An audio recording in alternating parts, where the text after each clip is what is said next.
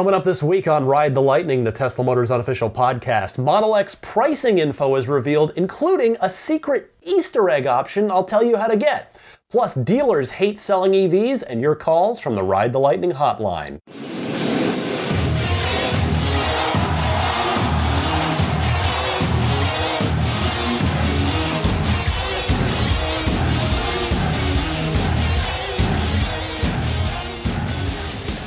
Good morning, good afternoon, good evening, whatever time of day you happen to be listening to the podcast. Thanks for joining me. My name is Ryan McCaffrey. This is Ride the Lightning, the Tesla Motors unofficial podcast. It's episode 18 for the end of November. It's November 29th, 2015. A couple of housekeeping notes at the top. One, apologies for my voice. Had a cold like last week, and now there's just my sinuses are all clogged up, which you can probably hear. So I do apologize for that.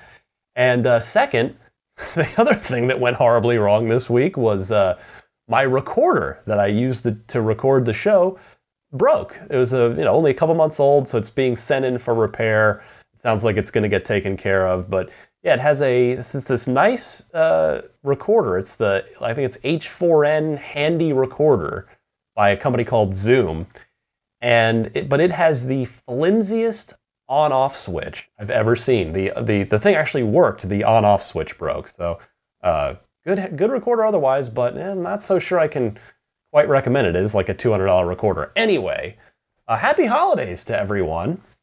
I wonder if any of you out there will be getting a Model S with a big giant bow on it from a loved one this holiday season, or maybe it'll be from yourself for yourself.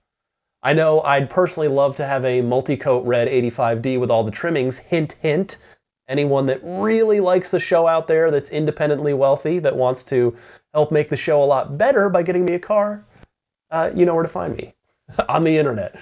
Anyway, on a related note, I was having dinner in downtown Palo Alto tonight, and I gotta say, I'm used to it by now, but some of you who live in areas of the country where there aren't that many Teslas, even when I go visit my parents and my relatives in the Phoenix area, there are not a lot there. I know, Scottsdale's a little, I don't spend a lot of time in Scottsdale, but they're a little more prevalent there. But just in general, there's definitely, not nearly as many, but boy, for some of you that live in, shall we say, Tesla sparse areas of the country would be absolutely shocked, pardon the phrasing, to walk around or drive around downtown Palo Alto.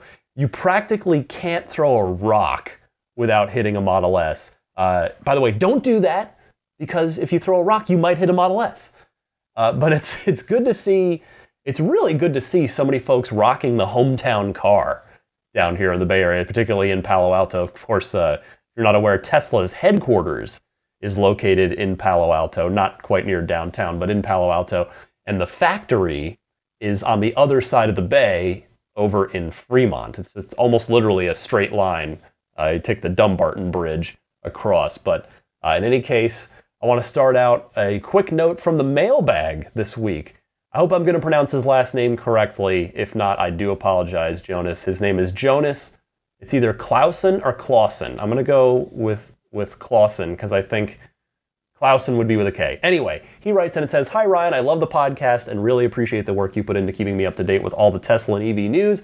Like you, I plan to put down a deposit for a Model 3 in March. I won't be going for a SIG model because reliability is tantamount to me. I know how production goes, etc., etc. What I do want in my Model 3 is maximum range. 400 miles would be good for me.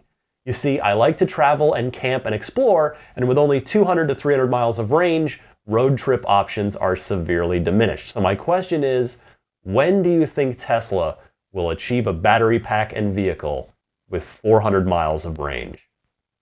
Excellent question, Jonas. I think I may have covered this in the past, but maybe not explicitly.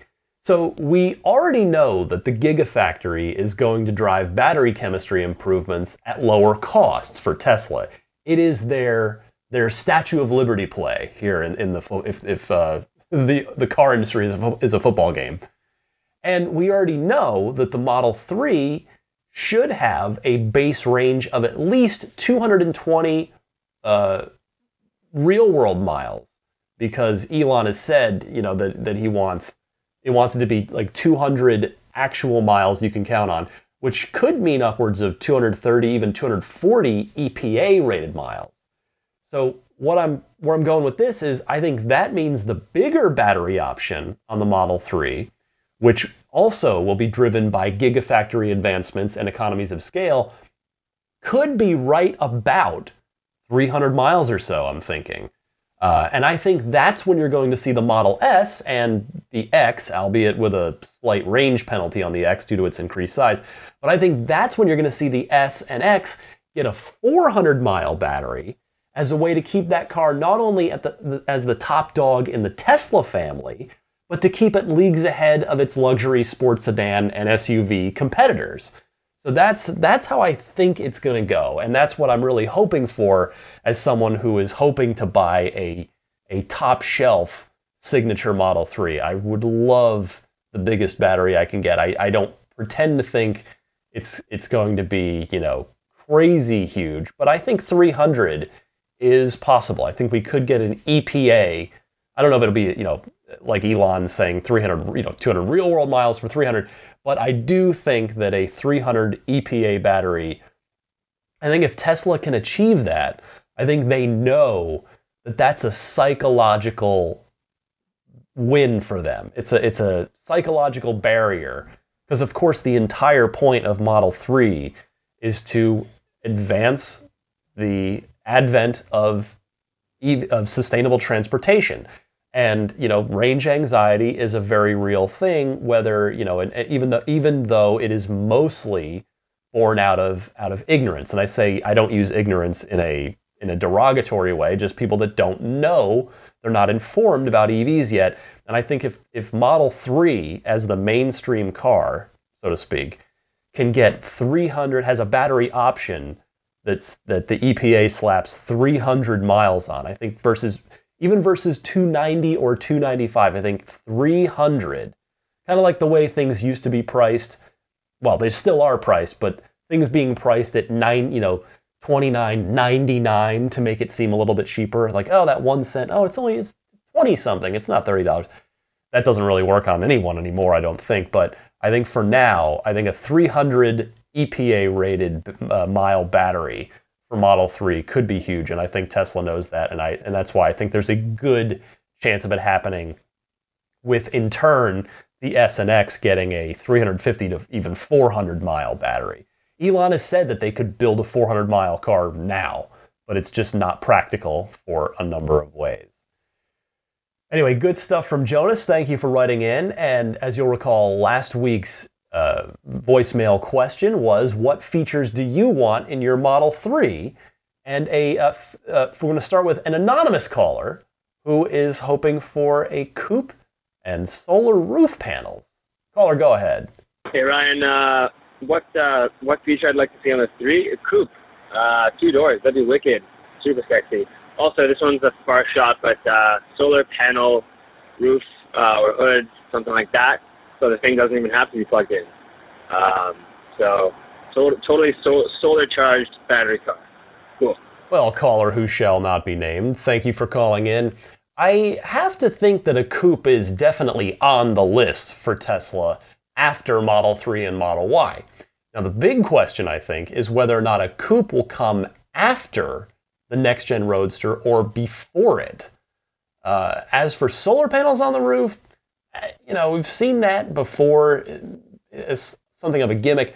I think by the time Tesla gets around to building a coupe, maybe solar panels will actually be more powerful and or minimized enough for something like that to be integrated into a car in such a way that it makes a tangible difference. So good stuff. I actually think, might have even been on the first show, I was fantasizing about a gull-wing doored coupe. So we'll see. Next up is a fellow Ryan. Ryan calling in from the road, letting me know what he wants from his Model 3. Fellow Ryan, go ahead. Hi, Ryan. This is also Ryan. Sorry about the noise in the background. I'm actually on my way to work using the transit system. 3 features I would like to see in the Tesla Model 3. Let's say, 1, definitely better battery life. There's no harm in that. I think having longer range is definitely a necessity for any consumer being able to travel. Two, I think the unique feature similar to how the other cars have had in the past, so the talking indoors for the Model X, the ludicrous mode for the original as well. But I think a unique feature that stands out on its own that is definitely uniquely Tesla to stand out for the Model 3 would be awesome. Lastly, let's see. I would like to see, I don't know if this is possible for the car, but maybe a glass roof. Somehow, I don't know how they would be able to challenge how the manufacturing process is done, but I think that would be awesome. Just seeing the Model X and how far back the glass is done, and how much more dynamic the view is when driving. I'm sure for all those Tesla X owners, Model X owners, I definitely would like to see that. Great job on the show. Big, long-time fan. Been following you since Podcast Unlocked days, and still enjoying your work. Keep up the good work. And thanks. Bye. Well, Ryan, I think you might have to settle for a Model S-style panoramic roof on that last one, which is pretty close to an all-glass roof, but I do suspect you'll get your other two wishes on that. Final call this week is from T-Ray down in Sydney, Australia, who wants to talk about data collection for Tesla cars. T-Ray, go ahead. G'day, Ryan. My name is T-Ray from Sydney in Australia. Mate, I'm just giving the call to, I've got a bit of a question. Do we know how much data that Tesla do collect from their cars? Because we've heard the stories the other week about the person who was able to track their stolen car. And I also know about the automatically adjusting suspension. So these things have got a data connection. They've got GPS. I just think it would be really interesting to know what kind of data that they do store about the cars and the owners' habits and things like that. So that'd be great if you could touch on something like that. Thanks, mate. Well, T-Ray, we know that they're collecting reams of autopilot data, auto steer to help the cars learn the roads better, learn the lanes better. And I suspect that they track a lot of traffic-assisted cruise control data in things like panic stops as well, both the automatic and the manual kind, as well as other things like that for safety studies. And I also have to imagine that they study any and all data that they can from accidents wherever possible. Now, it just goes back to, again, the built-in wireless connection with every single car is, as I've talked about before, just such a key way that Tesla can adapt and learn quickly and improve the product at light speed, or rather, I suppose in Tesla's case, ludicrous speed, compared to the glacier-like pace of traditional automakers. That wraps it up for this week's hotline. If you'd like to dial in, leave a message, you can do so anytime. Got a question, comment, discussion topic for the podcast? The toll-free number that you can call anytime, day or night, is 1-888-989-8752. Possibly a slightly easier way to remember it. 1-888-989, and then the stock symbol, TSLA. And I remind you that if you know someone special with an upcoming birthday, anniversary, graduation, or some other special occasion, you can give them a unique gift of recorded voices from friends and family telling them why they're special. The recordings can be podcasted or put onto a keepsake. Visit lifeonrecord.com to learn more. Be right back with this week's news.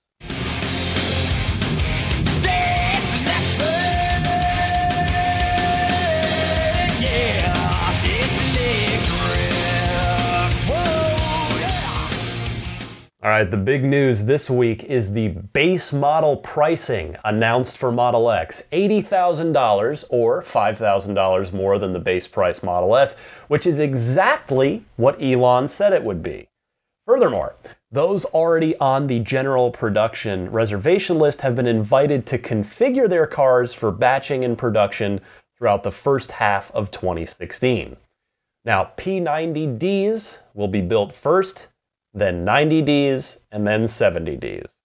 This is, of course, absolutely unfortunate for 70D or even 90D customers who've been on the list for longer than P90D people, but fair or not, this is what happened with the Model S, and in fact, with the D cars. When the Ds hit just over a year ago, back in the beginning, the P85s and 85s were built first, then the 60s, and then the handful of 40s that were promised were fulfilled before Tesla pulled the plug on them, of course.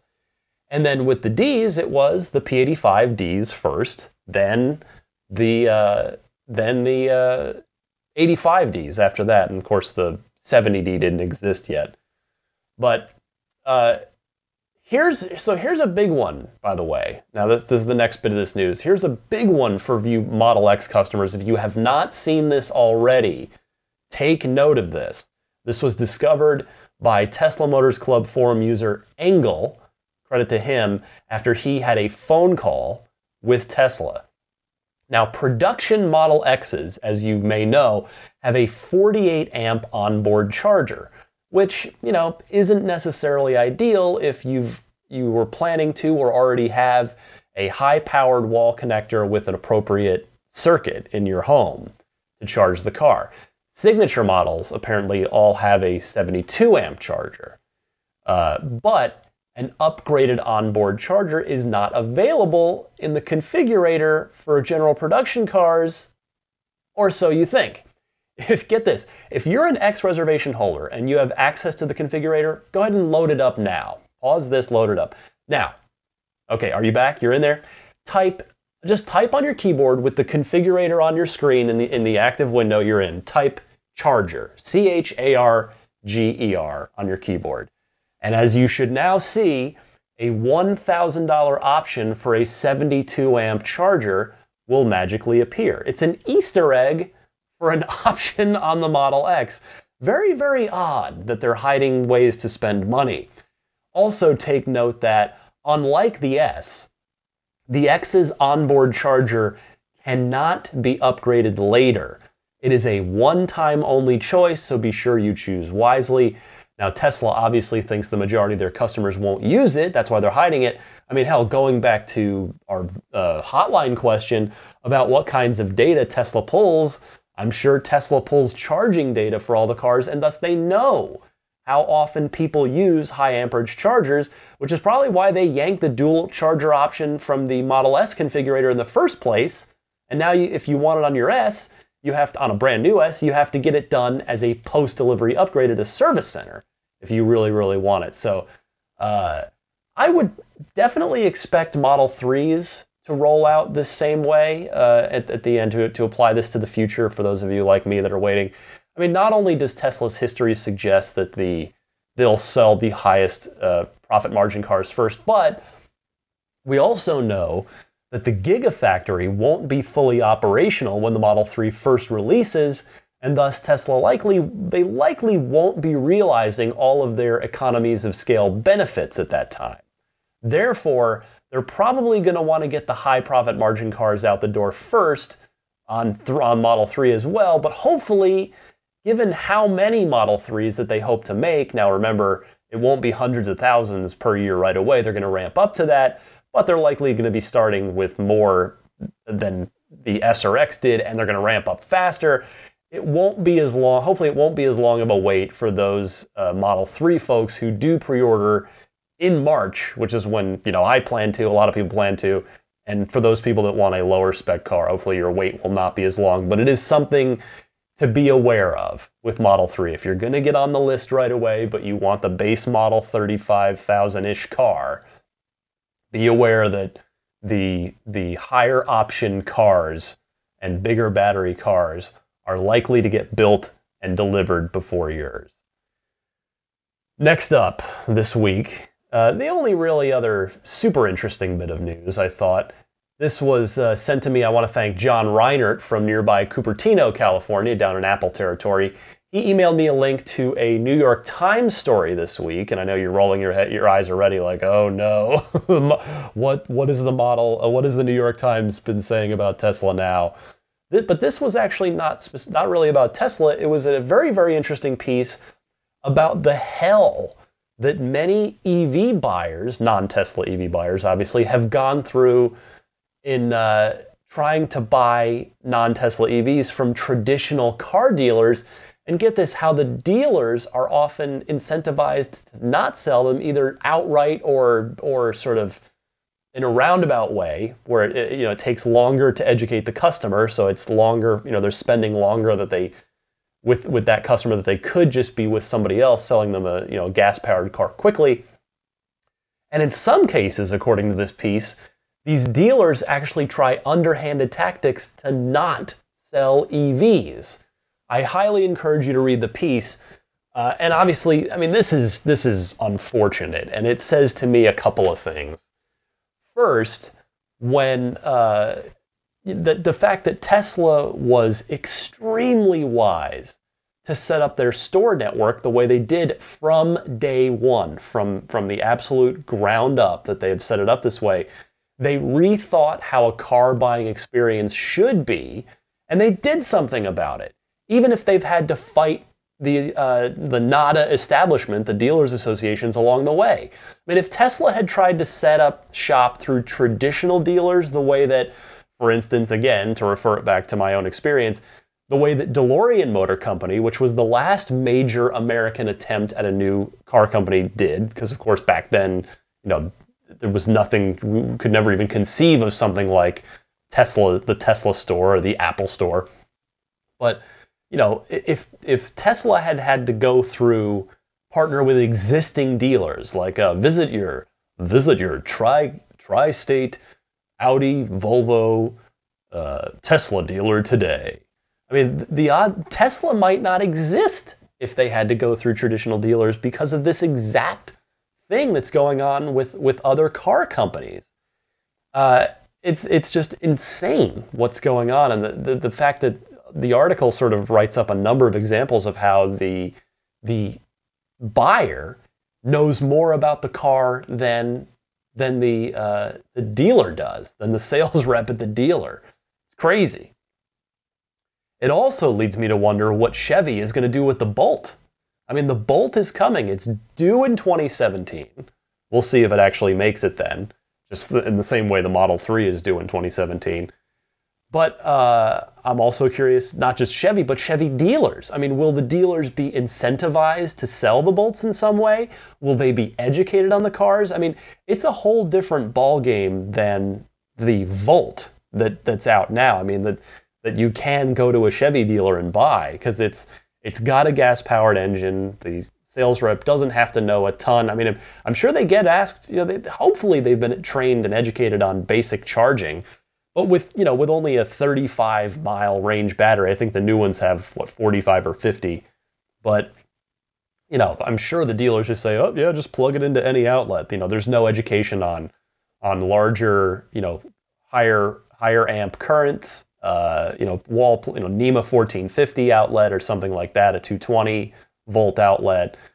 But yeah, what is Chevy going to do? And what are those Chevy dealers going to do? I mean, this could end. I hope somebody at Chevy's reading this New York Times story and starts to implement a solution ahead of the Bolt, so that the Bolt is not undermined from day one as a result of the middleman in this, the dealer, just pulling the rug out from the whole thing. So, interesting stuff from the New York Times. Be right back. We'll wrap up a couple things and then be on our way on this Turkey Day weekend here in the U.S.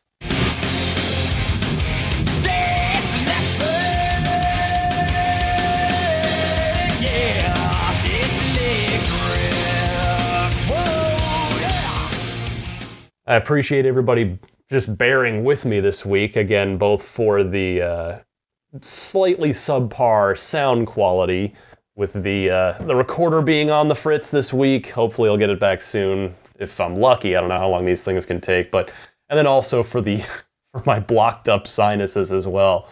I know it might have been a little aggravating to listen to, like, I can hear, and it's just one of those, it's like, there's nothing, it's just clogged there. There's nothing to be done about it. In any case, I remind you that you can follow me on Twitter at DMC_Ryan. You can always email the podcast, which is teslapodcast@gmail.com. If you're a video gamer, check me out at my day job at ign.com, where we're covering, everything, video games, all the fun sort of entertainment kind of stuff, movies, TV. We got a lot of Star Wars stuff going on right now with, of course, The Force Awakens imminent. I would humbly request that you, now with the holidays upon us, check out my t-shirt website, which is nerdstyles.com. I've got a good handful of video game and geek-inspired t-shirts over there that you can check out, purchase. And be sure to subscribe to Dave T's weekly Tesla newsletter. It is fantastic. You can subscribe for free at teslaweekly.com. And a final reminder, again, you can now listen to this podcast in your Model S via TuneIn. Just search for Tesla Podcast and then be sure to follow it right in the car so that you can easily find it once again. I want to thank everybody for listening. This has been Ride the Lightning, episode 18 already, for November 29th, 2015. We're into December, starting next week. Thanks so much. Have yourself a fantastic week. Happy motoring.